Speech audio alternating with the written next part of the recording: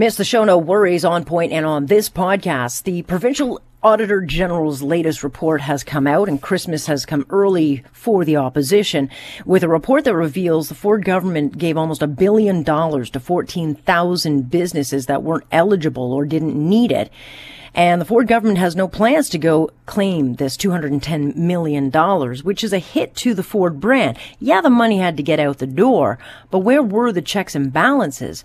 And why would the guy who says he fights for the little guy not fight to get money back that's been taken from the taxpayers? With inflation on the rise and interest rates set to go up, a lot of homeowners are just looking for the right moment to make a move, or whether they should just stay put and see if the market cools. We'll talk about some surprising predictions from 2022 that show the market's not slowing down at all. And so what does that mean, and what should we do? We'll talk to Ian Lee, who's got a number of thoughts on this. And is there a plan, an actual plan to confront this latest variant that we know absolutely nothing about? Politicians sure would like to think so, but so far what we're seeing is a lot of politicians lighting their hair on fire. But are they actually planning for us? Or are all these plans that look like plans, are they about covering their political rear ends? Let us talk about that. This is On Point with Alex Pearson on Global News Radio. I wanted a list, because nobody gives you a list. That's the problem. They don't give you a list. Wouldn't you think it'd be normal if they didn't want you to say something to tell you what it is? Nobody even tells you when you're a kid what the words are that you're supposed to avoid. You have to say them to find out which ones they are. Oh, yes. There's a list, Mr. Carlin, and sadly it is not as entertaining as yours, because it's just nuts. Alex Pearson with you on this Wednesday, December the 1st. Boy, oh boy. Here we are. This is the day that is the countdown officially, and it's the countdown when parents can start stealing the chocolates from your child's advent calendar and then just replace it along the way. Not that I do that. Not that I would admit that. But it is great to have you along. We've got a pretty busy show here ahead of us. And I listened to that George Carlin bit, and it reminded me of how funny he is, or was. How funny he was and how smart. I got to see him live years ago, decades ago in Hamilton. And, this was a guy who could make a lot of sense out of stuff that was just so obviously ridiculous. And so that little bit you heard right there is from his 7 words you can't say on TV. And of course, you can't say them on radio either, because if I actually could let it go, I'd play the whole 6 minutes and 14 seconds of uncensored material, just to remind people of what used to be common sense, but is now turned into this absolute lunacy. And you can only imagine what a guy like George Carlin would have to say about the state of the world today, and in this case, the new list of words that the CBC's decided we can't and shouldn't be using. And I already had 1.4 billion reasons to get rid of the CBC. So now I've got another 18. Because they've come up with this list of words and phrases we're not to use because they could be, quote, hurtful to various groups of people. Not that they are hurtful, they may be hurtful. And on the list of the vocabulary no-nos, well, there's a few. Pretty much anything with the word black in it, because according to the CBC Equity Cops, it could be seen as negative for their black or indigenous staff. So words like blackmail and black sheep are now blacklisted, albeit blacklisted would then have to be blacked out.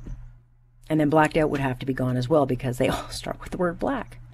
And based on the CBC's logic, we should just get rid of the word black.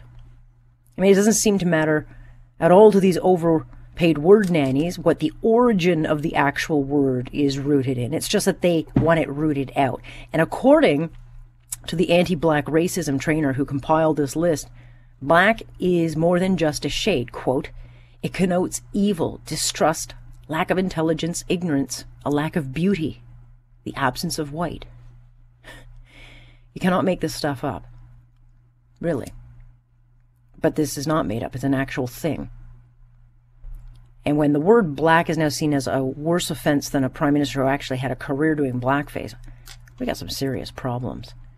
But the word black sheep is literally how farmers once upon a time described, well, to this day they still do. I mean, that's how they describe a sheep of different color from the flock. It's how they track their flock. They see the white sheep and then, there's black sheep. It has never, ever been used to describe black people. But according to the CBC, there's apparently something evil lurking in here somewhere. And I guess, or I'll just assume that if we're not seeing it, then we must be racist, right? Other words on the no list. Ghetto.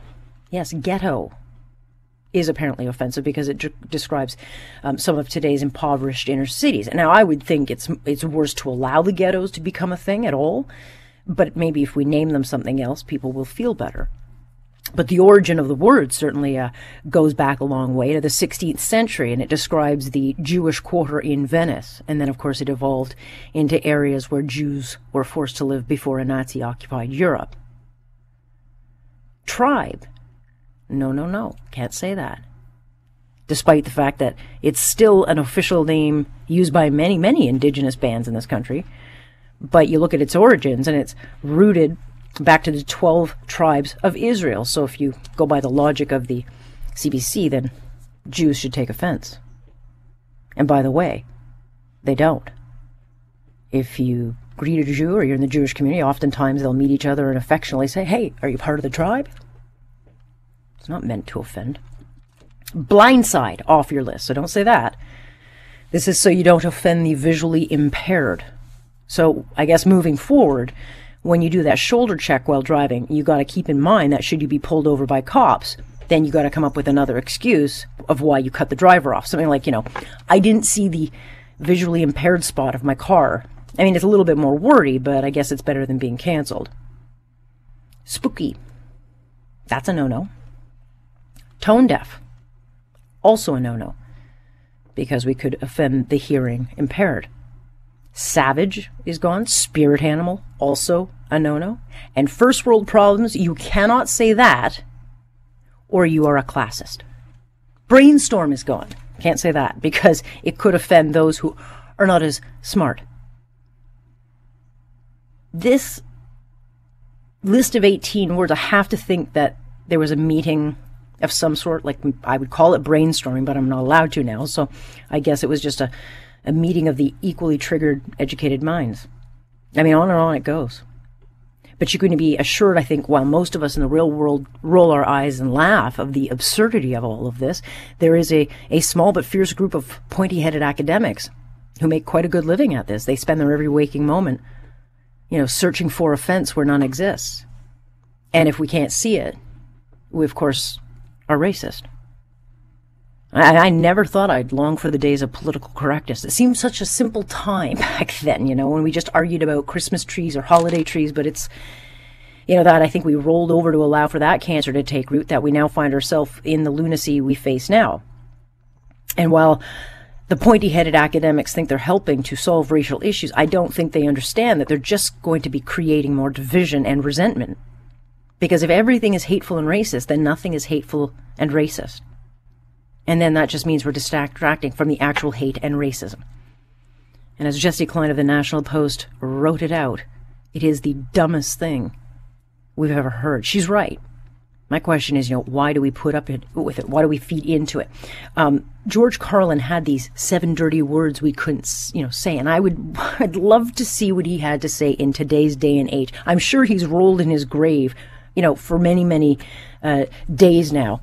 But even back in 1972, he oddly seemed to be aware that this nonsense was coming. You never know what's going to be on the list, because it's always somebody else's list.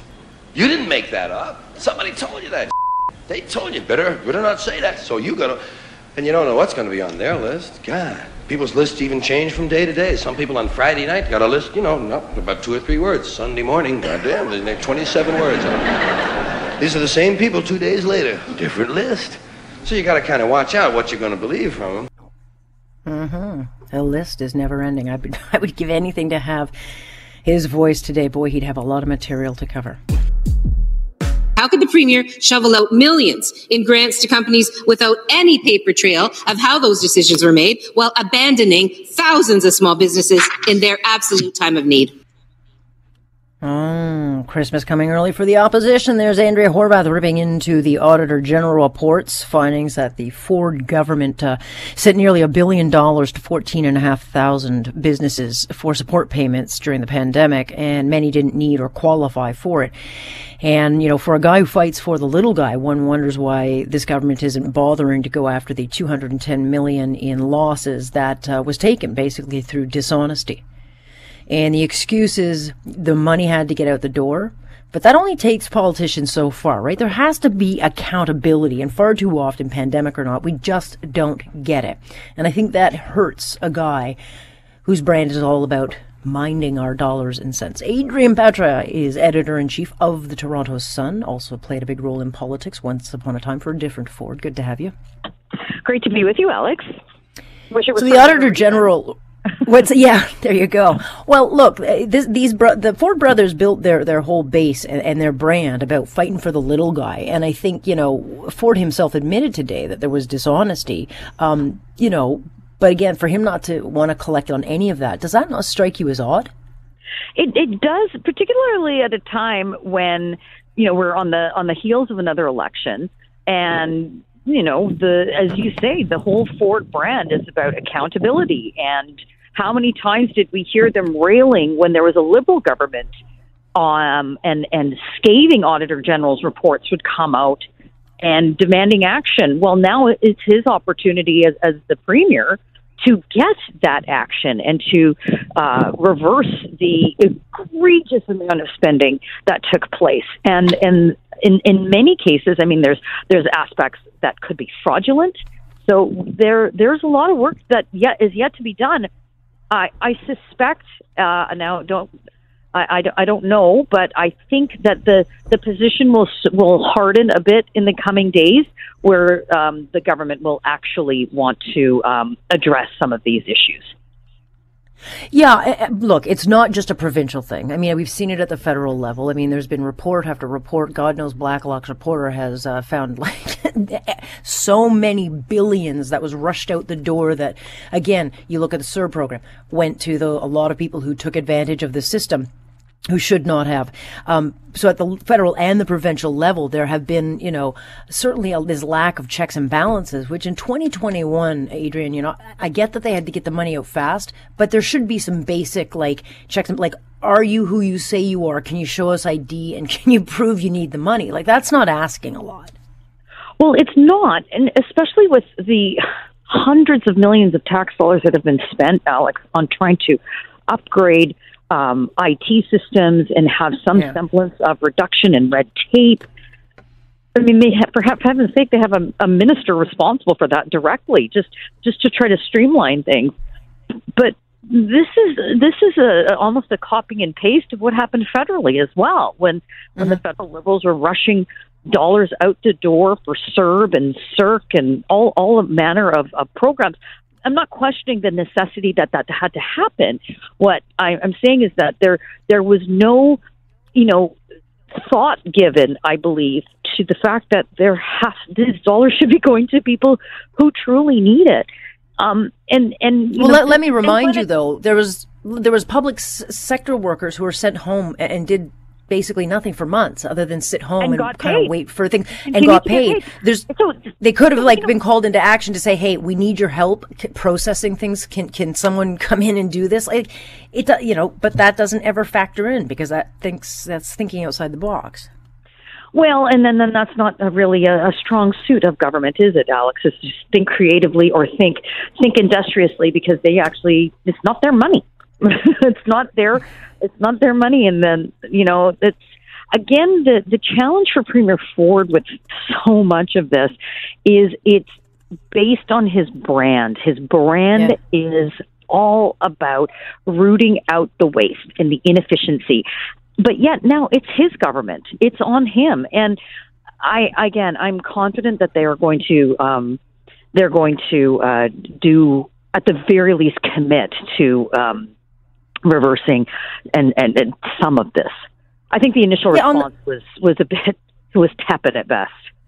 Yeah, I mean, look, on the principle, even if just look like you're doing it would probably, help a lot of people. But, the opposition's job obviously is to oppose, and they love Auditor General's reports because it just gives them lots of materials. But at both the federal and the provincial level, certainly, there were many, many days when we heard Andrea Horwath saying, get the money out the door. Don't worry. Get it out. We'll do all the checking later. So their arguments, it's fair to criticize this report. Absolutely. But there was not too many people saying, stop, we have to do this right.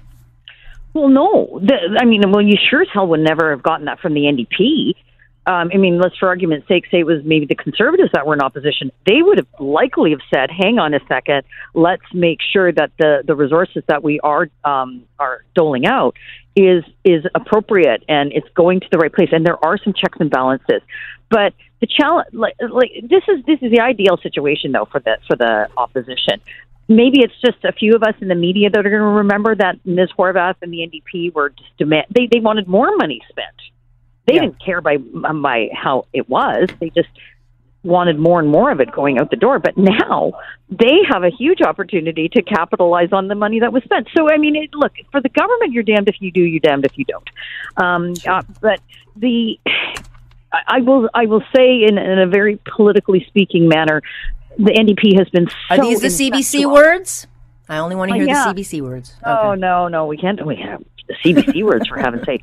No, the NDP has been so ineffectual as an opposition that it's almost what they say is nearly irrelevant. So, not that disregarding what they say. Opposition parties have an important role to play, but in this province, the NDP has not been able to really land a lot of blows on the Ford government.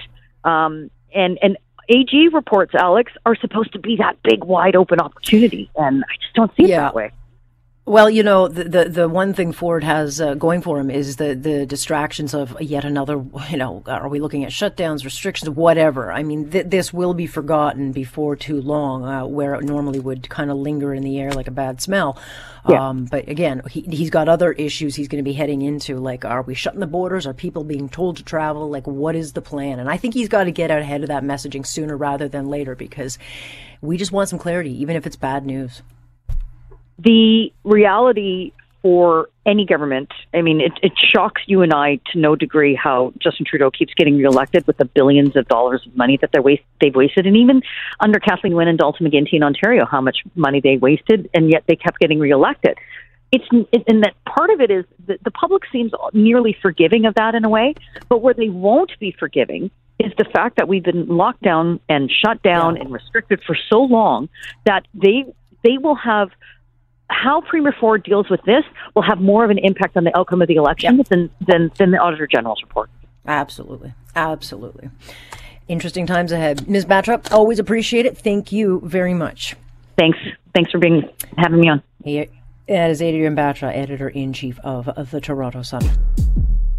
Housing is one of these constant headlines because it is consequential pretty much to all of us. Either you're looking for a way to get into the market, praying that the market cools down. Others are trying to figure out, is now the time to cash in on what is for most of us our biggest investment. And we go back and forth on this topic in my household all the time. Do we sell? Do we stay? Do we rent? What do we do and when do we do it? And so I think the debate now gets hastened, of course, because we're looking at rising inflation, which will push up interest rates.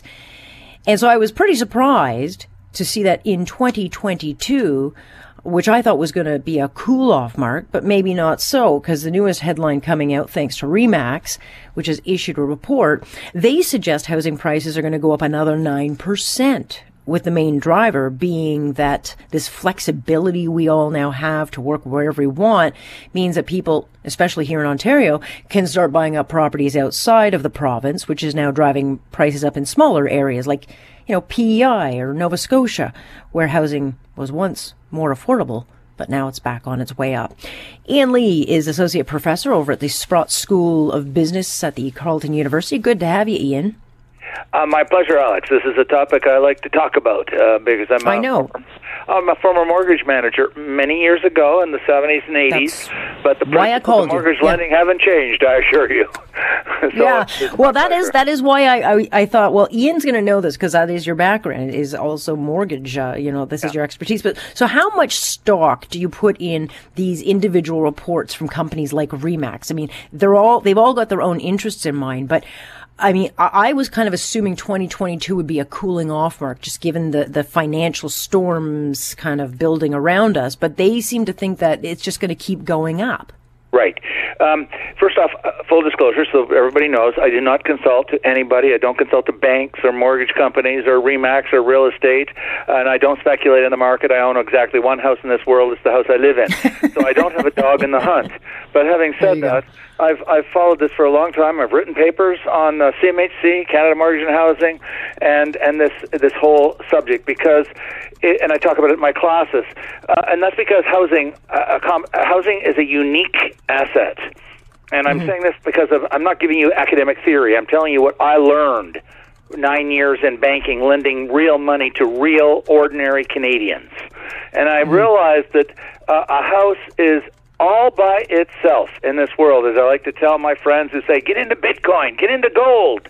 I said, there's only one asset in this world that you can live in, you can sleep in it, you can eat in it, you can raise your children in it.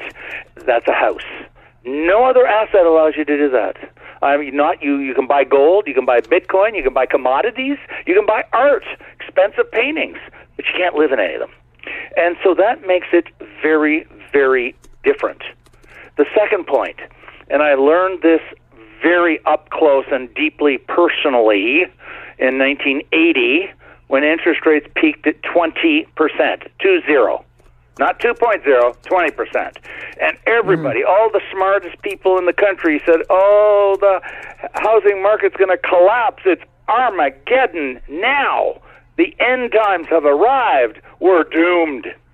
And I didn't think that. I didn't know exactly what was going to happen, but I didn't think that because I had seen customers. I knew customers. And what I experienced, to get to my point very quickly, is I saw people coming in every month making a payment, and both the husband and wife had lost their job.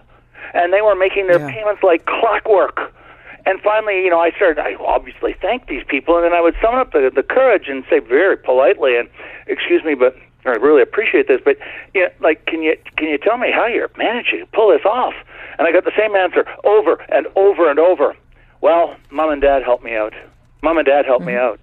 And I coined the phrase back in 1980, the bank of Mom and Dad. And that's, I'm not just reminiscing, I assure you. I'm going to bring this right up to the present. How can prices be going up year after year when incomes aren't going up by 9, 10, 30%? Answer, the bank of Mom and Dad. People say, what are you talking about? If you look at Stats Canada, published every 3 months, thank you very much, called the National Household Balance Sheet. It excludes corporate assets. It excludes all government assets, City of Toronto, Government of Canada, only us, all 30 million of us adults. There's about 30 million adults. We, collectively, and I'm obviously calling this the Bank of Mom and Dad, have over $14 trillion of gross assets, minus that famous $2 trillion of debt that everybody has meltdowns over for reasons I do not understand, because we've got $14 trillion of assets, minus $2 trillion of debt. This is arithmetic, everybody. 14 minus 2 equals 12. We have 12 trillion net worth. Now, some of you out there in Radio Land may be saying, what are you talking about? I don't have that. Of course you don't. It's older people that have it. Older people who've been living and working for a long time, people like me. That's why I really do call it the Bank of Mom and Dad, because the wealth is skewed towards older people who've owned their house for 25, 30, 35, 40 years. Everybody knows that, but they don't connect the dots in terms of the consequences. So there's $12 trillion of net worth after debt out there. And there's millions of moms and dads helping out their children and giving them down payment. So when people say it's impossible for the markets to go up, the people aren't making enough money. And the answer is no, they're not. Young people that are 25, 30, 35 years old are not. But many of them are not. But the bank of mom and dad is there in the background. And they are, and I got tons of anecdotal stories I'm not going to repeat, documenting this. And I don't mean a couple of grand. Close friend of mine, won't say where he works. He said to his son, I'll give you $30,000. And his mother, the grandmother, threw in another $30,000. $60,000. Boom. Guy's 26 years old. And I know there's people saying, well, not everybody have affluent parents. And I understand that. But 70% of Canadians are homeowners. And almost all of our wealth, 2/3, 3/4 of our wealth is tied up in real estate.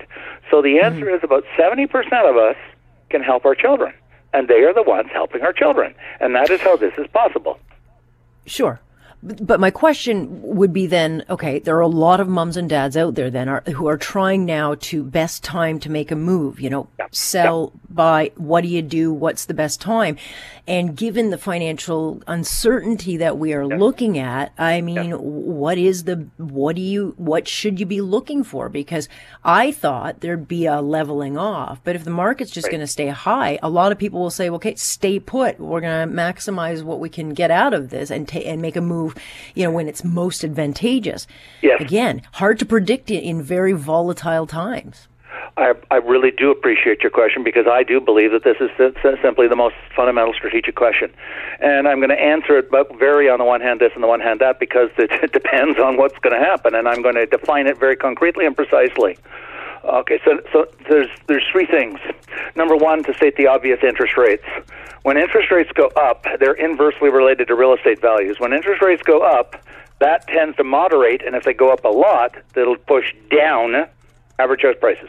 And yes, we did see that in 79, 80 when rates ran up. The part of the story I didn't tell you about then 80, the delinquency rate hardly budged. It went from 0.5% for all Canadians. It went all the way to 1%. It skyrocketed, I'm being sarcastic. It skyrocketed to 1%. 99% of Canadians remained current and up to date on their mortgage payments at 20%. That's how amazing that was. But what I didn't tell you was property values went down very significantly, and because the interest rate's going up. So number one variable that's going to tell us where real estate values are going are interest rates. The second question, and that's a function of inflation and how much this government lets it get out of control before they finally have to put down the hammer, and the hammer is increased interest rates. The longer they let it go, the greater the interest rate will have to go up to squeeze it back, to put the genie back into the bottle. Right. Because it's only interest rates that does it. There's a second variable, and I don't know the answer to it either because nobody does. I have, as you know, argued against, forgive me for being so opinionated, against dishonest municipal councillors in the GTA, in Vancouver, in my city of Ottawa, who have denied that there are housing shortages. There is a fundamental, the root, to use a lovely word of liberals, there's a root cause to these escalating house prices.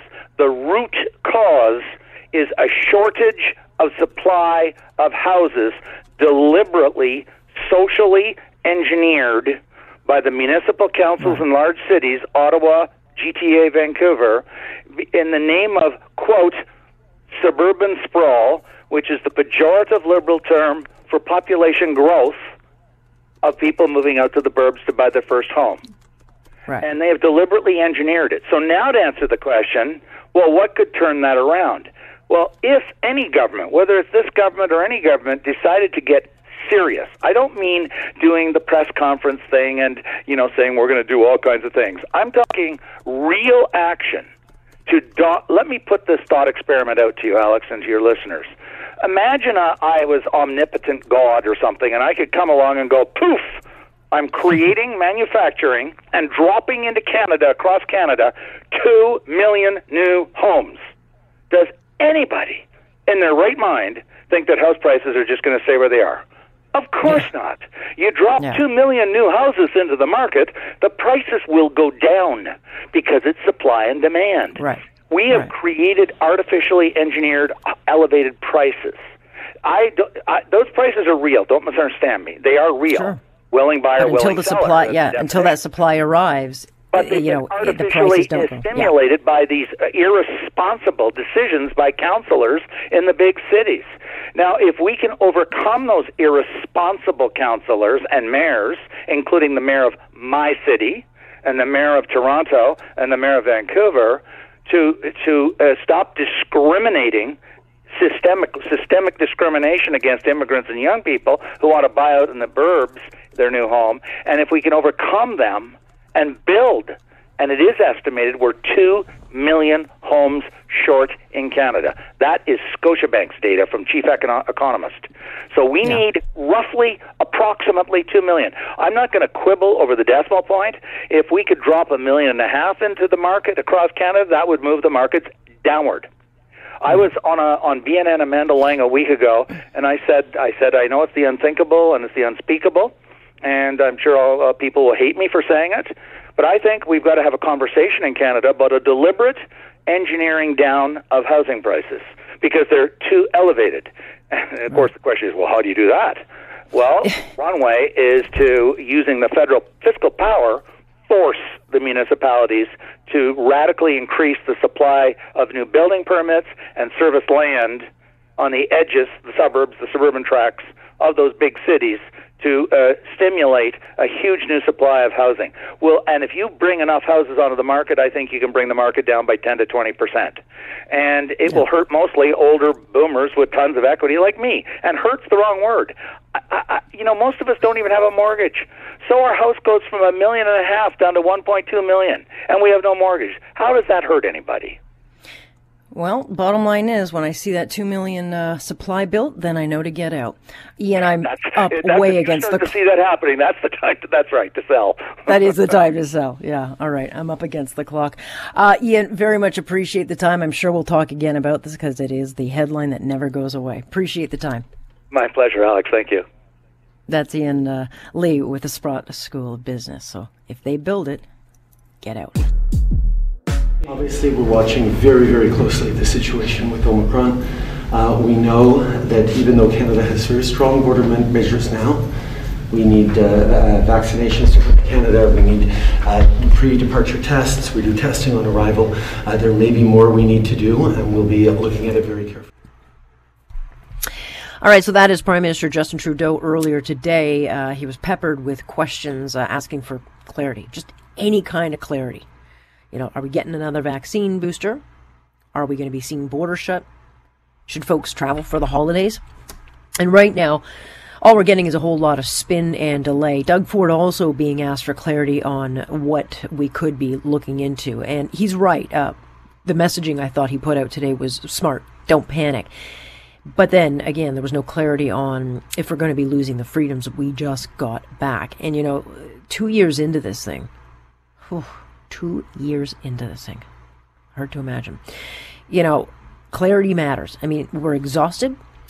The psychological damage of these ongoing lockdowns and waves and threats of closures has caused a lot of, needless stress. And so clarity would obviously calm rattled nerves. But what we're seeing right now around the world, not just here, is politicians just lighting their hair on fire over a variant we still don't know much about. And tomorrow will be important, certainly if you've got travel plans, because President Biden is expected to announce a strategy moving forward. He says lockdowns are not part of the plan, but he does, or there is suggestions, things like they're always doing the travel bans, testing and quarantining. And leaked reports are suggesting that if you're going to the United States, it doesn't matter if you're an American or if you are just heading there from another country, you're going to have to get a test the day before. You are going to have to get a test once you're in the United States. There are even suggestions that they're debating that regardless of whether or not you have a negative test, you actually will have to quarantine at your expense for 7 days. Can you imagine going on vacation and then having to pay for a quarantine hotel for 7 days? Like, what is the point in going away? And I guess whatever the United States does will likely have to follow suit. So what is clear right now is that we've got a bunch of politicians moving at warp speed. So it looks like they're doing a lot, but are they actually doing something? Or is this just kind of political kabuki theater. Haven't had him on in a while, but let's get him on. David Redman, former executive director of Alberta's Emergency Management Agency. Good to have you. Hi, Alex. Good to be here. All right. So what do you make of the latest situation we're in now? I mean, I don't know much about this variant. I'm certainly not a scientist, but I'm also not losing sleep right now because I haven't been given a reason to lose sleep yet. One of the things we knew the day that it was announced that it was a coronavirus, way back in January of 2020, coronaviruses have variants. They constantly change and vary and develop new strains. And you develop your response in a pandemic based on a sustainable, logical process, emergency management. You protect those who are most at severe risk. And today we still know, regardless of variant, that over 94% of the deaths in Canada have been in our seniors who were frail. This new variant is just like all the other forms of this current SARS-CoV-2, and it will come, and we should respond to it exactly the same way. We should protect those who are most at risk, i.e. our seniors and those people with severe multiple comorbidities, and everyone else should carry on with their life. Right. One of the things that the current government could do is get the boosters into people, certainly those cohorts which are most vulnerable. The United States is already moving ahead to do that. The Prime Minister was actually asked about that this morning, David, when he went into the House. And he said, we've got the supply. We're just waiting for, marching orders from NACI. Well, these things should be decided already. They knew that the waves were going to continue, and it's just every single time we get the wave, it's always just this reactionary, step. Why wait? Well, let's go back to the vaccines just for a second. We know that the vaccines do help those who are at most risk, i.e. our seniors with severe comorbidities, and they seem to be able to reduce death from all the strains of COVID by 3 to 4 times. But for everyone else, the COVID and all the variants represent less risk than seasonal influenza. So these are still experimental vaccines. They still need to do serious testing. And in emergency management, you never count on a vaccine. Vaccines take 3 to 5 years to develop to ensure that you know how they'll respond. I just looked at the Ontario numbers. 46% of the new cases diagnosed in Ontario are in fully vaccinated people. So we know these vaccines don't stop you getting sick. They don't stop you transmitting COVID. And they, in fact, don't stop you dying of COVID. There's deaths in your province of fully vaccinated individuals. So we should spend more time concentrating on stopping the collateral damage that we continue to do to our mental health, our societal health, the education of our children, people with other severe illnesses and disease that are now standing in huge lines, plus the massive economic disaster that has happened to the economy of our country.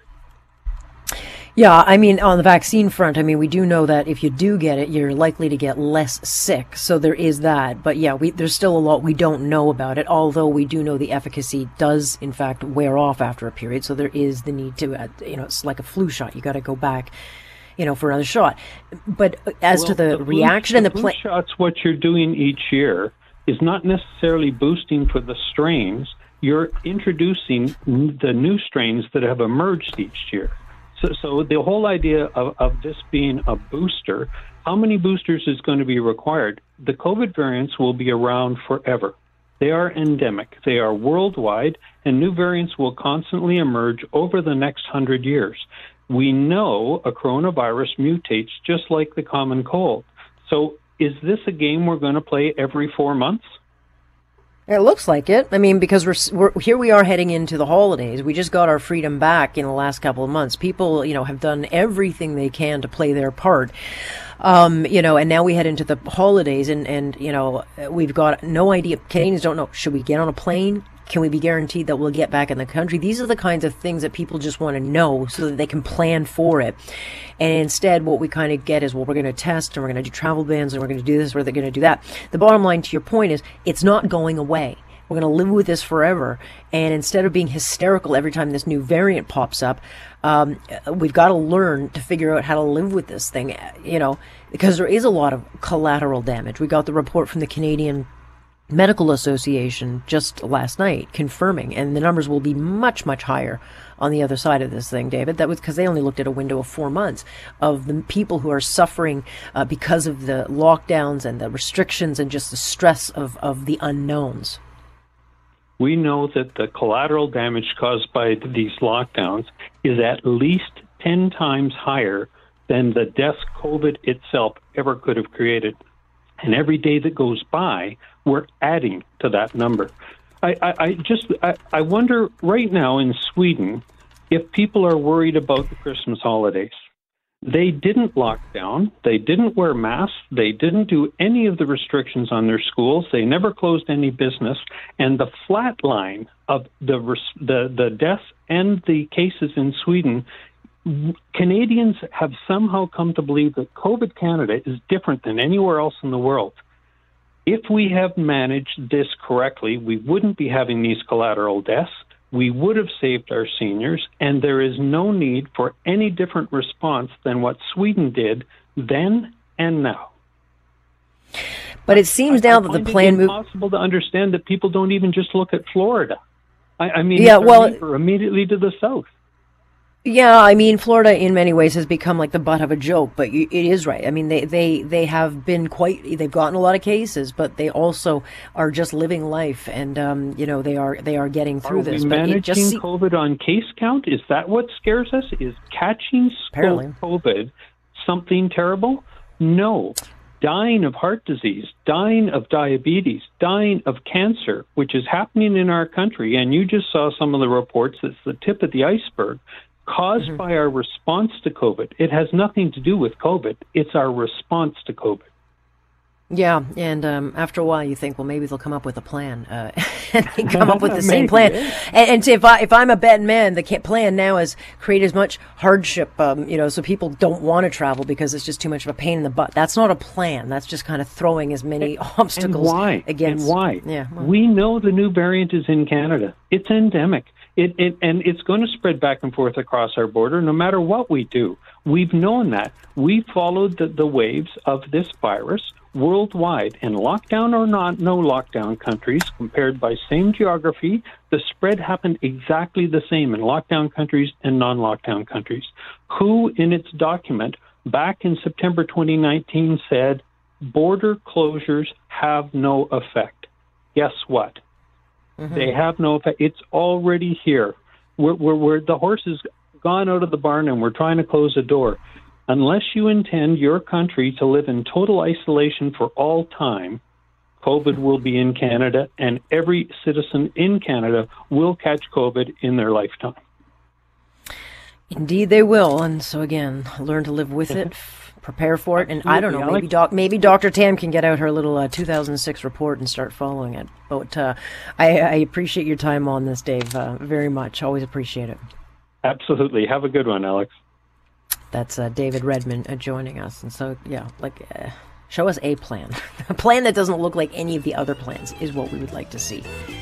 Thank you for listening. Of course, you can join us Monday through Friday starting 6:30 sharp. I'm Alex Pearson on point, and this is Global News Radio.